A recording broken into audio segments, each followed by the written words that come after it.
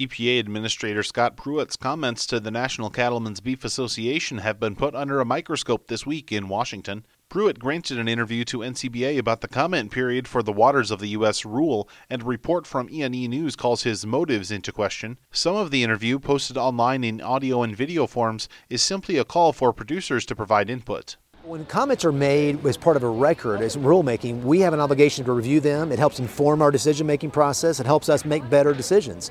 And so we want farmers and ranchers across this country to provide comments. But the video version of the interview then directs viewers to NCBA's website, where simple comments are provided that urge repeal of the 2015 WOTUS rule. Ed Frank, a spokesman for NCBA, told E&E that the video was part of Pruitt's outreach process and was an effort on the part of NCBA, not the EPA. The Obama administration's EPA fell under scrutiny for drumming up support on social media for the WOTUS rule. Speaking with NCBA, Pruitt also offered insights into his thought process as EPA looks to address the rule.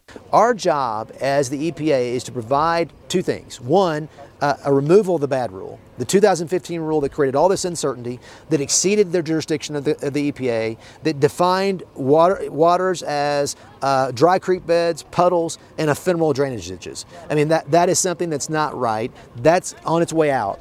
But we have the job to do to make sure we get it right going forward. And as we make this decision about perennial waters and adjacency on wetlands, it's important we hear from stakeholders in getting those things right. Pruitt also said he wanted to correct issues brought about 2 years ago. We're trying to fix the challenges from the 2015 rule, where the Obama administration reimagined their authority in the Clean Water Act and defined a water of the United States as being a puddle, a dry creek bed, and ephemeral drainage ditches across this country, which created a great uncertainty, as you might imagine.